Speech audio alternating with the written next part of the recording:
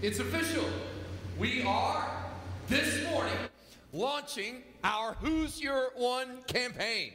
Now, some of you were here last Sunday, and we teased this a little bit. We let you know that this was coming, and so this week it's finally here. That's why you've got this, booklet. You've got this bookmark, and we'll be using that throughout the service. So make sure you have that ready. J.D. Greer, we love you. Just want to see more of our young Southern Baptist Convention President, J.D. Greer. Give a second here for.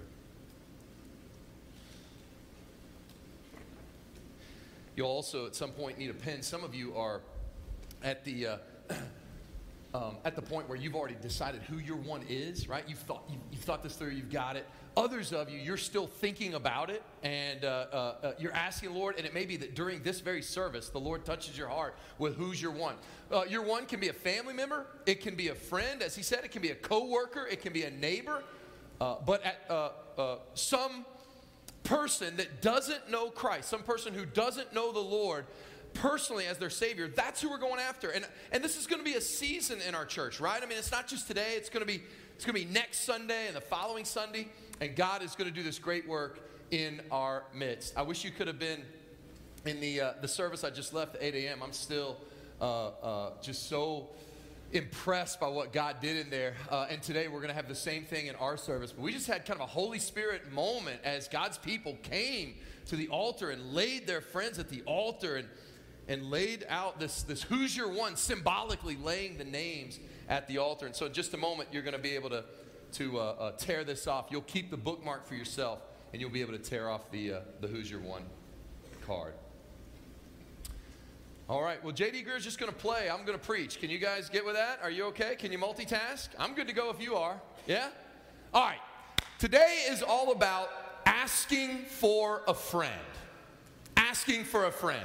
How many of you have ever used that phrase, asking for a friend? Usually you use that phrase at the end of a statement or at the end of a question where it might be, it might be a little inappropriate, or it might be a little embarrassing if somebody thought you were asking this question for yourself. And so you put at the end of this, asking for a friend, right? You got examples of this, like when you're talking to your doctor and you're like, listen, doc, I got a question about blood sugar. Say you bought a dozen donuts and you were going to give them out to other people, but then like one thing led to another. And I ate all 12 donuts. This person ate all 12 donuts themselves, like right in one sitting. Is that going to be a problem with their blood sugar? Asking for a friend, obviously, asking for a friend, right? Or you go up to somebody, hey, you got any advice if you forget your wife's birthday? Asking for a friend, right? Asking for a friend. Or, you're like chewing gum, and as you're chewing gum, it flies out of your mouth and lands on the floor of a chicken house. Like, are you good to go? Asking for a friend, right? I mean, I would never, right? Asking for a friend, right? You get it, right? When do the Nickelback tickets go on sale? I'm asking for a friend, obviously, right? You with me? Okay. Well, usually it's a thinly veiled, maybe you're actually the friend, who's asking, and so it's kind of an embarrassment. But I want you to know, in the Bible, it's not embarrassing at all to be asking for a friend. That's exactly what we're called to do. Today is all about not asking for yourself, it's asking for a friend. And there's a great Bible word for asking for a friend. When you go to the Lord and you cry out to the Lord, not on your own behalf, but on behalf of somebody else. When you go to the Lord and you're asking for a friend, the Bible word for this is intercession. You heard that? Intercession. It's such a great word. It comes from two Latin roots. Inter, meaning between, and session comes from cato cateri, to cut. How good is that? To cut in between. Now ponder that for a second. Think about what intercessory prayer means. You've got a friend. You've got your one, and they're headed for destruction. They're headed for, their life is, listen, if they don't know Jesus, they're headed for an eternity in hell apart from God. This life, with all its trouble, is as good as it's ever going to get for them. And they're headed to eternal hell. But God's people pray, and they what? They cut in between and short circuit the devil's plan for them. You've got a friend who needs healing and they're headed for this disease and it's going to ravage their body, but God's people pray, they intercede, they cut in between, and a new possibility is opened by God. You've got somebody whose marriage is imploding and they're headed for this destruction, but God's people pray, and when you pray, you cut in between, right? So that's what we're going to do today. We're going to cut in between. We're going to intercede for your one. Now, I already pointed this out, but that's really, just to back up, we're going to have this prayer guide we can go through every day. That's what this campaign's all about. Listen carefully. Today is not about the sermon. Today is all about the altar call. At the end of this message, in just a few minutes, we're going to allow plenty of time and space for an altar call where you're going to write, you could just write the first name of your one on here. Who's that person who needs Jesus? They need to be brought to church. They need to be brought to Christ, all of it, right? You can just write their first name, right? God knows who they are. You tear this part off. This bookmark goes with the prayer guide, so you keep that. And you're going to take this at the end of this service, and you're going to come, and we're going to have everybody come and kneel down and lay this at the altar, symbolically laying that name. If you don't know your name, God may lay it on your heart this very service. But it's not about the sermon. It's about this altar call. We're not just going to hear about intercessory prayer. We're going to do it. I even shortened the sermon a little to allow time. I know miracles can happen. Right? Why? Because this is so little about what we can do. This is who's your one is not. That's why there's a reason I'm not starting with like an evangelism training or an apologetics course. No, we want Holy Spirit takeover. We want Holy Spirit intercede, getting in between people's lives and busting up that rough soil and doing what only God can do. That's why we're starting this thing on our knees, interceding. Oh, okay, I'm getting ahead of myself. Turn with me to Luke chapter 11. If you're going to talk about intercessory prayer, Luke 11 is a great text to use for intercessory prayer because Jesus talks about it. Luke 11th chapter, starting in the 5th verse. Now, he has just given his disciples what we call the model prayer. You know this one, right? Our Father who art in heaven, hallowed be thy name, thy kingdom come, thy will be done. You know, you're right. As soon as he teaches them the model prayer, of all the illustrations he could use, this is incredible to me, he uses this illustration. Of all the things he could say about the model prayer, Luke 11:5, he just gets done saying the model prayer, and then he illustrates it in an incredible way. And here it is. He begins in verse 5 with a question that is so obvious to his hearers, we call it a rhetorical question.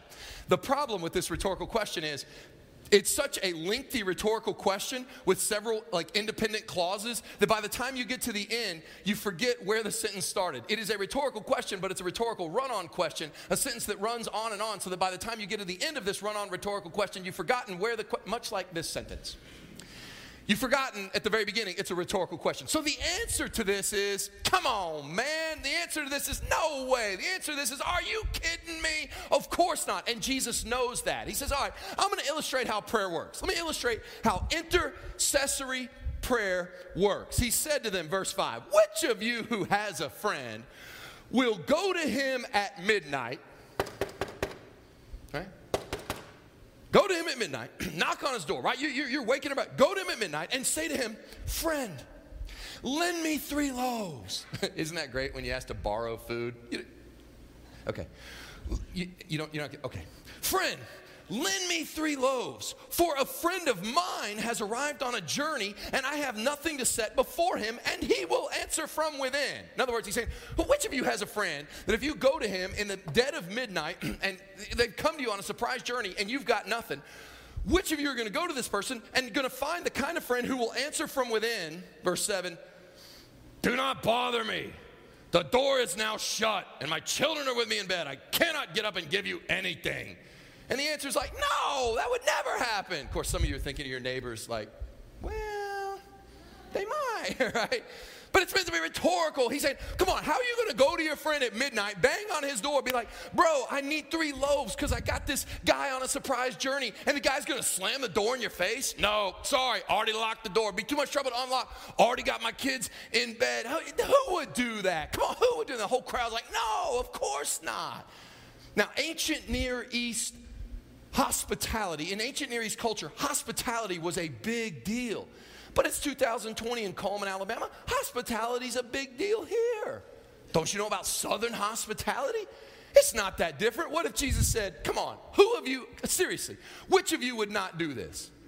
Say you got some friends and they're from Michigan.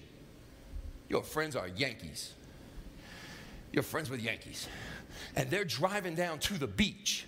They're going the way of spring break, and they're coming down I-65.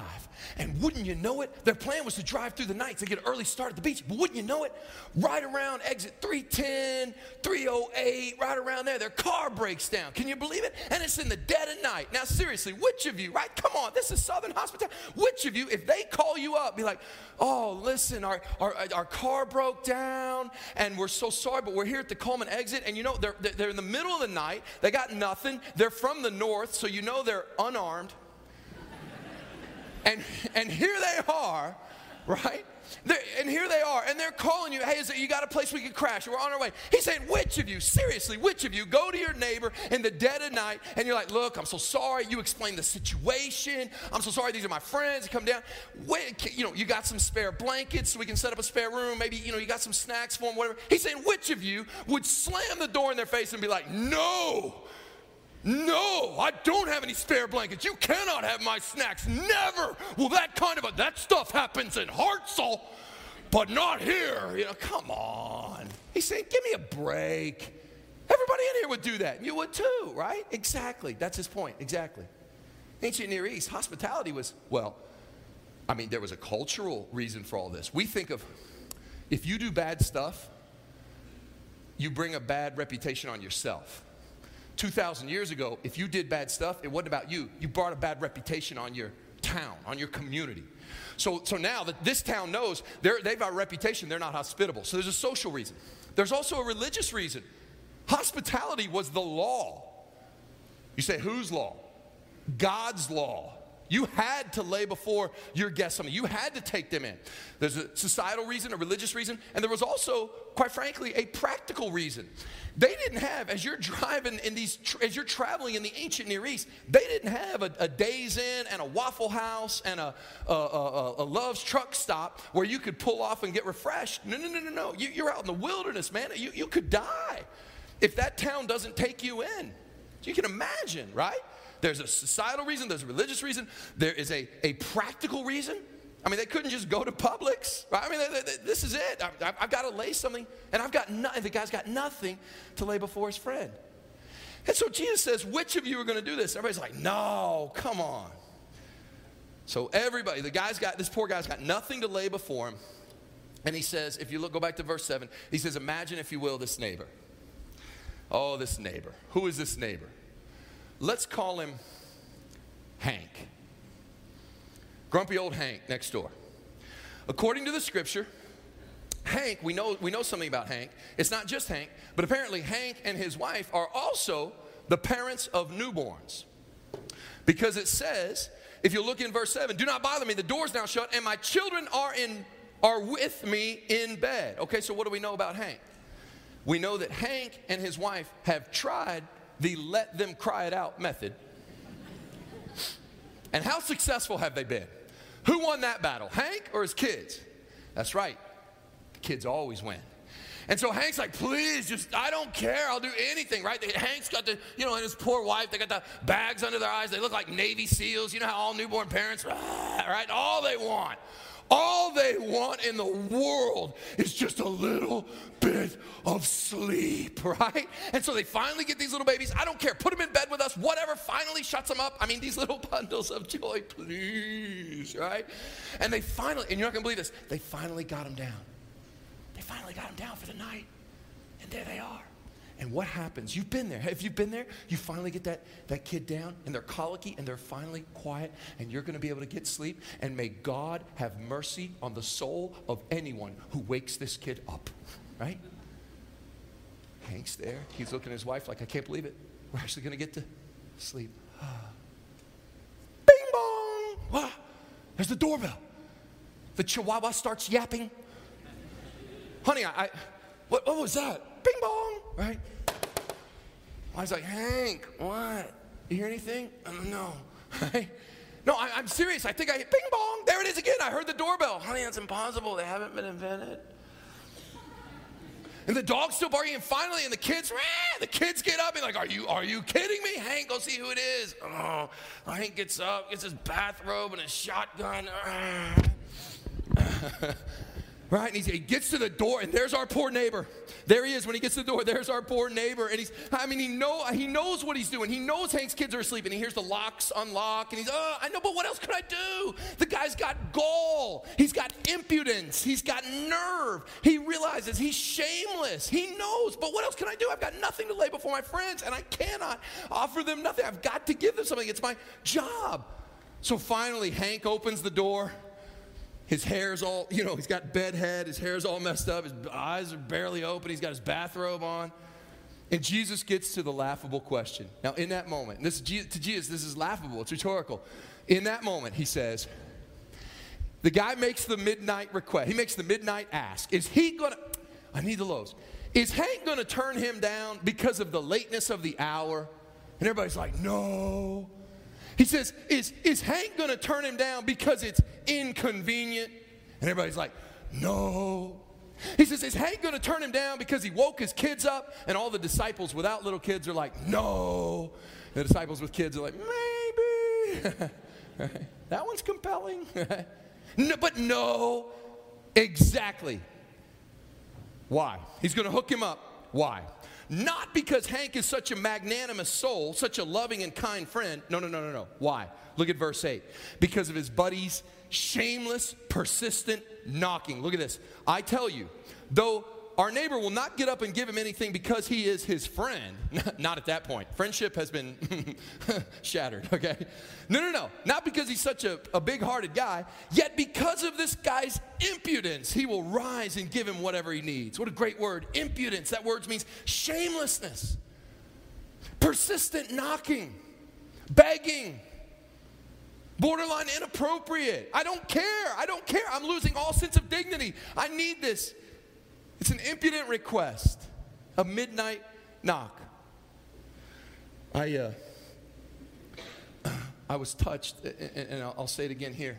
In just a few minutes, we're going to have this chance to write this name down and come forward to this altar and kneel at this altar for just a few moments and pray over this name and lay this name up here. And I get it. You're here on a Sunday morning. I mean, you're sitting and you're in your good clothes and all this. It might seem inappropriate. I mean, my goodness, to come up here. What will people? Exactly. It's impudent. I know. And to see God's people this morning flooding the altar. People in, dignified people, and they're just kneeling and they're crying. Many of them, we had to pass out, they're weeping. Why? It's impudent. It's inappropriate. I don't care. It's God's people saying, I don't care, Lord. I just want this person saved. I just want them to know you. And I don't mind asking. I don't mind looking undignified. God, save them, God. You hear me? I'm knocking. Save them. The impudence of his request, the persistence of his request. What's Jesus' point? Okay. His point is simple. If grumpy old Hank, who's not even really that good of friends with you, and who doesn't know your surprise guest, he doesn't care about them, and he's tired, and he's already sleeping, and his kids are already sleeping, if grumpy old Hank will do what's right, how much more will your heavenly Father, who does love you, who does know your surprise guests, and by the way, they weren't a surprise to him. He does love this person that you're asking for, your heavenly Father, who does not slumber nor sleep, your heavenly Father, who's got plenty of bread to share, how much more will your heavenly Father, who delights to answer prayer, how much more will he answer your request if grumpy old Hank will? That's his point. So go. Make the midnight ask. Knock. You don't have to take my word for it. Consider the ministry of Jesus. He never turned down a request for intercessors. Ever. He never turned down a request in the scriptures when someone came to him needing help for a friend.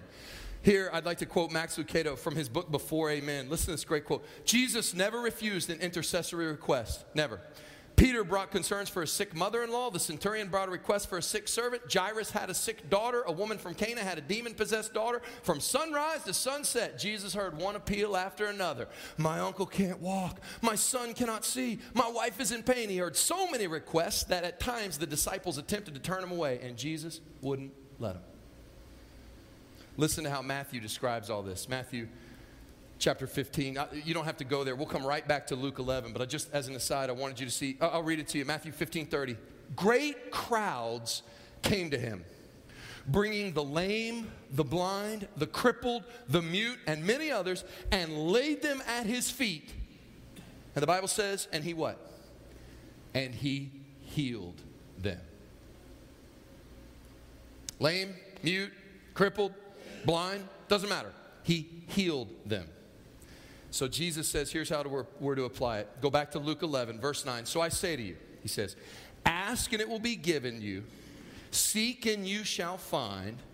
Knock and the door will be opened to you. For everyone who asks receives. The one who seeks finds. And to the one who knocks, the door will be open. Now you've heard those verses.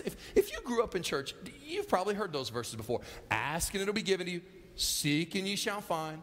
Knock and the door will be opened unto you. I've heard those verses my whole life. Maybe you have too. Here's what's interesting about those verses. Growing up, I always thought those verses were about prayer. And they are. But I assumed they were about prayer for me. Right? Ask and it will be given to you. I need to ask. Seek and you shall find. I'm seeking. Interestingly, God may give you what you're asking for when you're asking for yourself. But that scripture, ask and it will be given to you. Seek and you shall find. Here's what's interesting. That scripture's actually written about prayers that are not about you. That promise is for when you're praying for somebody else. Isn't that something? That's an intercessory prayer promise.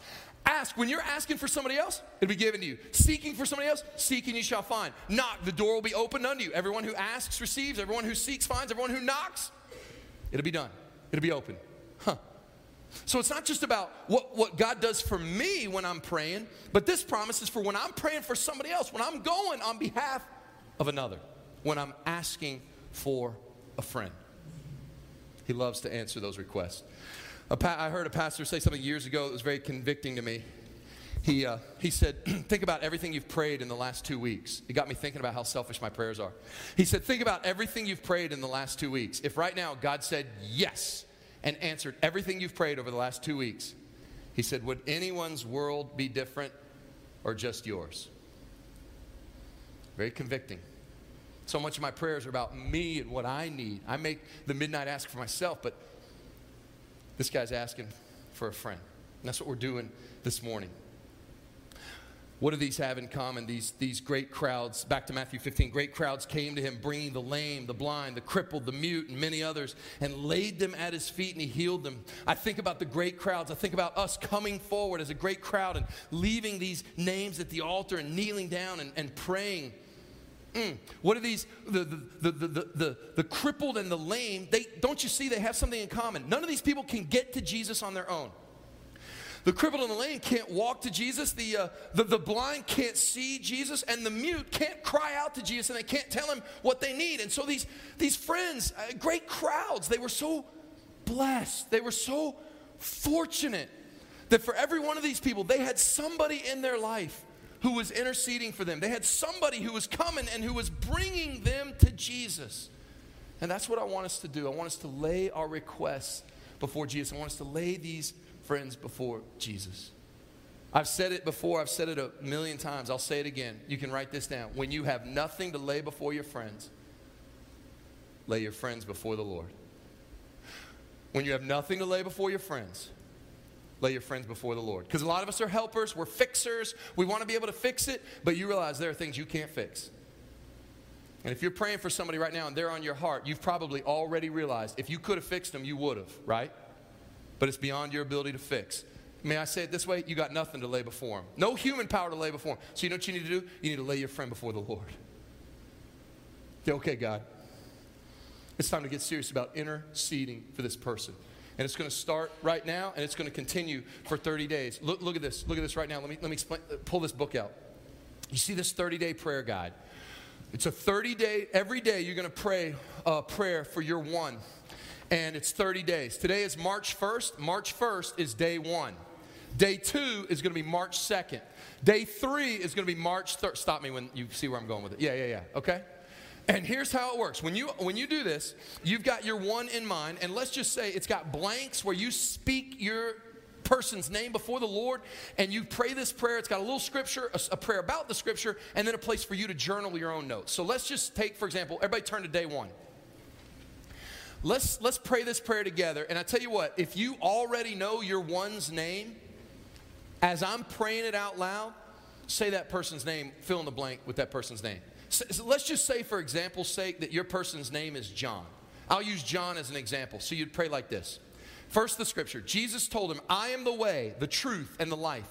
No one comes to the Father except through me. John 14:6. Here's the prayer. God, I know there's only one way to salvation. Jesus is clear. He is the only hope for a lost and dying world, and that includes John. His salvation depends on acknowledging Jesus is who he says he is, and he alone is the source of salvation. Use the people and circumstances in John's life today to point him to the reality of Jesus. Give me courage and boldness to call John to faith in Jesus when the opportunity arises, and help me make it clear that there is no other way to be saved. You see, and that's supposed to get you fired up, and then you write your own prayer and you journal that. And you know what? If you get so fired up tomorrow morning on March 2nd, you pray day 2, and you get so fired up that you start to pray day 3 and day 4, and you pray all 30 days in one day, good for you. Good, fine. Do it again. Start the next day. Pray 30 more. The impudence of the persistent knock, the ask. This morning we're going to have a time of intercessory prayer. And I don't, if you say, I'm not really clear on my instructions, I'm not either. I don't have this thing all planned out. Our staff, we've been praying about this day for so long, you don't even know. But my vision is that you would take this thing. I've got my one, by the way, so I'm going to write his name right here. I'll do first name. And in just a moment, when we have this time of invitation, we're going to allow plenty of time for this, okay? So there's no rush. And it's going to be messy, and it's going to be awkward. It's going to be very crowded because we're all going to come here or whatever, and it's going to be awkward and messy, and just like evangelism. And it's going to be crowded. I don't know how it's going to work. There's all this, well, that's okay. So it'll be crowded. In Matthew 15, it said great crowds. Can you imagine the crowds there before Jesus? But this is what I was thinking. Those of you that are physically able, and when we have the invitation, you just get up from where you are, get up from where you're seated, and you just kneel down. Those of you that are physically able to kneel, you just kneel down at this altar. Put that name right there on the altar. There'll be a bunch of other ones. Put that name right there on the altar. And pray. Doesn't have to be a long prayer. Just 2 or 3 seconds. Just a few moments even. Just a few moments. God, I've got nothing to lay before this guy. I'm laying him before you. If you can lay him over here on this part of the stage, that'd be just fine. We're going to make this whole place an altar. If you're not physically able to kneel, you just come up, you just remain standing. You lay this name here, and then you return to your seat. And when you get back to your seat, open up that prayer guide and pray that prayer again. And if you need to take a few minutes, you say, I don't need a few seconds, I need a few minutes, and I need to come and I need to pray, then do that. And if you're sitting here and the Lord's laid that one on your heart, you say, honestly, I really got 2. Is that okay? Yeah. You bet it is. And if you go in the sanctuary right now, you'll see it is littered with lives. And people have prayed over and interceded for. And we're going to do the same thing in here. We're going to leave them up for the next couple weeks. And we're going to have a special prayer meeting on Wednesday night in a couple weeks. I mean, there's a whole thing. We'll come in here. We'll pray over these names. We may not know them. It'll be a first name. We'll just leave them up here. And it'll be messy and inappropriate. Can you imagine coming to church and having all this litter on them? Yes, I can. I love it. It's messy. You know what it is? It's shameless. God, this is not a gimmick. We don't need Holy Spirit help. We need a Holy Spirit takeover. And we need to see our church, First Baptist Coleman, on our face before a holy God saying, save this one. Save him, God. And a fresh passion to follow our Lord in intercession. That's something to ponder. The second greatest intercessory prayer that was ever prayed. I submit to you the second greatest intercessory prayer that was ever prayed was Moses on the mountain in Exodus 32. God had led the people out of Egypt. with a mighty hand and an outstretched arm, got him out with the plagues and the Red Sea, fed him manna in the wilderness, loved him, gave him everything, and invited Moses up the mountain to give him the 10 Commandments and to spell out how this whole relationship is going to work. He loves his people. While Moses is up there on the mountain, guess what the people are doing? They're down there. They have, God is so furious. He tells Moses, hey, Moses, while we've been up here on the mountain, you can read this in Exodus 32. While we've been up here on the mountain, guess what? I love this. Guess what your people are doing? God is so mad, he doesn't even call them my people. They're your people. Like when your kid does something so bad, you're like, let me tell you what your son did, right? Let me tell you what your people did. While we're up here on the mountain and all I've done is love them and bless them, they are down there. They have fashioned for themselves a idol, a golden calf, and they've told everybody, hey, everybody, this golden calf, this is the God that brought you out of Egypt. What do you think of that, Moses? Moses is like, they are my one. And he says, so here's what I'm going to do. I'm going to pour down so much wrath on those people that have not been seen since the days of Noah, and I'm going to utterly eradicate them. I'm going to wipe them out, and I'll start again and make a great nation out of you, Moses. I'm going to do that. What did Moses do in that moment? What did he do? Did he make the mistakes we normally make? Was Moses a fixer and say, oh my goodness, we can't have that. I'll outrun God's wrath, and I'll go down to the people. I can fix this. I can help this. I can make it right. I can fix everything. Is that what he did? No. He didn't make that mistake, but he also didn't make the opposite mistake, the mistake of the cynic who says, so you're going to burn them all down, huh? What can you do? He didn't throw up his hands and say, it is what it is. Tough luck for them. No. What did he do? He asked for a friend. He interceded. He went before God, and it was impudent. It was shameless. I mean, he gets in God's face. Can you imagine? Go back and read it. It's like tense when you go back and read it to think about what Moses says, whoa, these are your people. First of all, they're your people, and you the one that made the covenant with them. And if you do that, all these other pagan nations are going to say, see, there's no real God. So your reputation's on the line, Lord, so you better not do that, right? Gets up in God's face, makes a shameless ask. He comes forward, and he lays this name down. He says, God, I need you to do something. This is, you created this man. Save him. You see? Moses gets in God's face, and you know what God says? Okay. And he relents. And he saves the people. For the rest of his life, Moses walked back down that mountain. For the rest of his life, I imagine Moses wondered, how in the world was that possible? How is it that a holy God who can't just sweep sin under the rug, he's got to deal with that. How is it that a holy God can somehow spare his wrath from falling on these people? I mean, am I that great of an intercessor? Because I'm a sinful person too. How do you figure that happened? How in the world did my prayer somehow touch the heart of God? I mean, when we come and pray, is that what's going to touch the heart of God? I mean, Moses is going, what is it? How is it? You and I know. For the rest of his life, Moses couldn't figure out why God was able to answer that prayer, but you and I know. It's because thousands of years later, there'd be the single greatest intercessory prayer ever prayed. That was on a different mountain. And when Jesus went up Calvary's mountain and he stretched out his arms on that old Roman cross, what did he pray? Father, forgive them. They know not what they're doing. Can you imagine? Moses was trying to wonder, how could the wrath of God somehow be diverted? Jesus knew. If the wrath of God is not going to fall on all of the people, then it has to be diverted onto me. And Jesus knew, I will bear the wrath of God that they might go free. His was the greatest intercessory prayer of all time. And the Bible says he's still making intercession for us. That is incredible to me to think that after this service, eventually they'll turn the lights out, and it'll get to be, I think, choir rehearsal or something tonight, and they'll be in the sanctuary maybe, or whatever, and eventually they'll turn, and everything in here will be dark. All these names will be up here. It'll be quiet. You could hear a pin drop. There'll be nothing stirring. It'll be dark. And do you know, when we turn off every light in this building later tonight, 8, 9, 10 o'clock, do you know there's still one in here praying? Behold, the man of sorrows, kneeling at this altar, weeping. You know why? Because he loves this name even more than you do.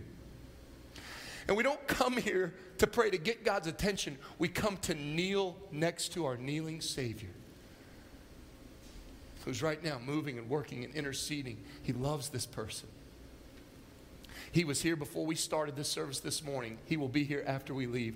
Now, church, will you come and join him? Write that name. You come forward. We've got plenty of time for this. And if we go long, we go long. Some Sundays you just got to say, God, do your thing. Let's be the church. Let's get on our face before these friends and let's litter this altar. You come.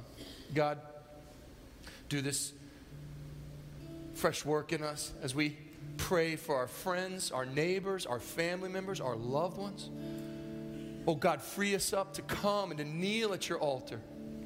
We have nothing to lay before them that's any eternal value, so we're laying them before you, oh God.